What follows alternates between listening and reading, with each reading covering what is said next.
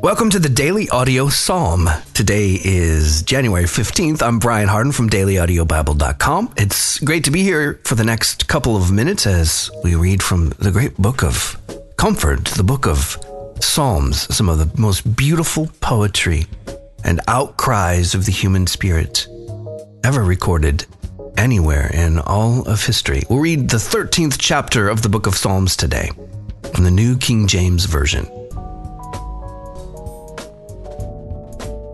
Trust in the salvation of the Lord. To the chief musician, a psalm of David. How long, O Lord, will you forget me forever? How long will you hide your face from me? How long shall I take counsel in my soul, having sorrow in my heart daily? How long will my enemy be exalted over me? Consider and hear me, O Lord my God. Enlighten my eyes, lest I sleep the sleep of death. Lest my enemy say, I have prevailed against him. Lest those who trouble me rejoice when I am moved. But I have trusted in your mercy. My heart shall rejoice in your salvation.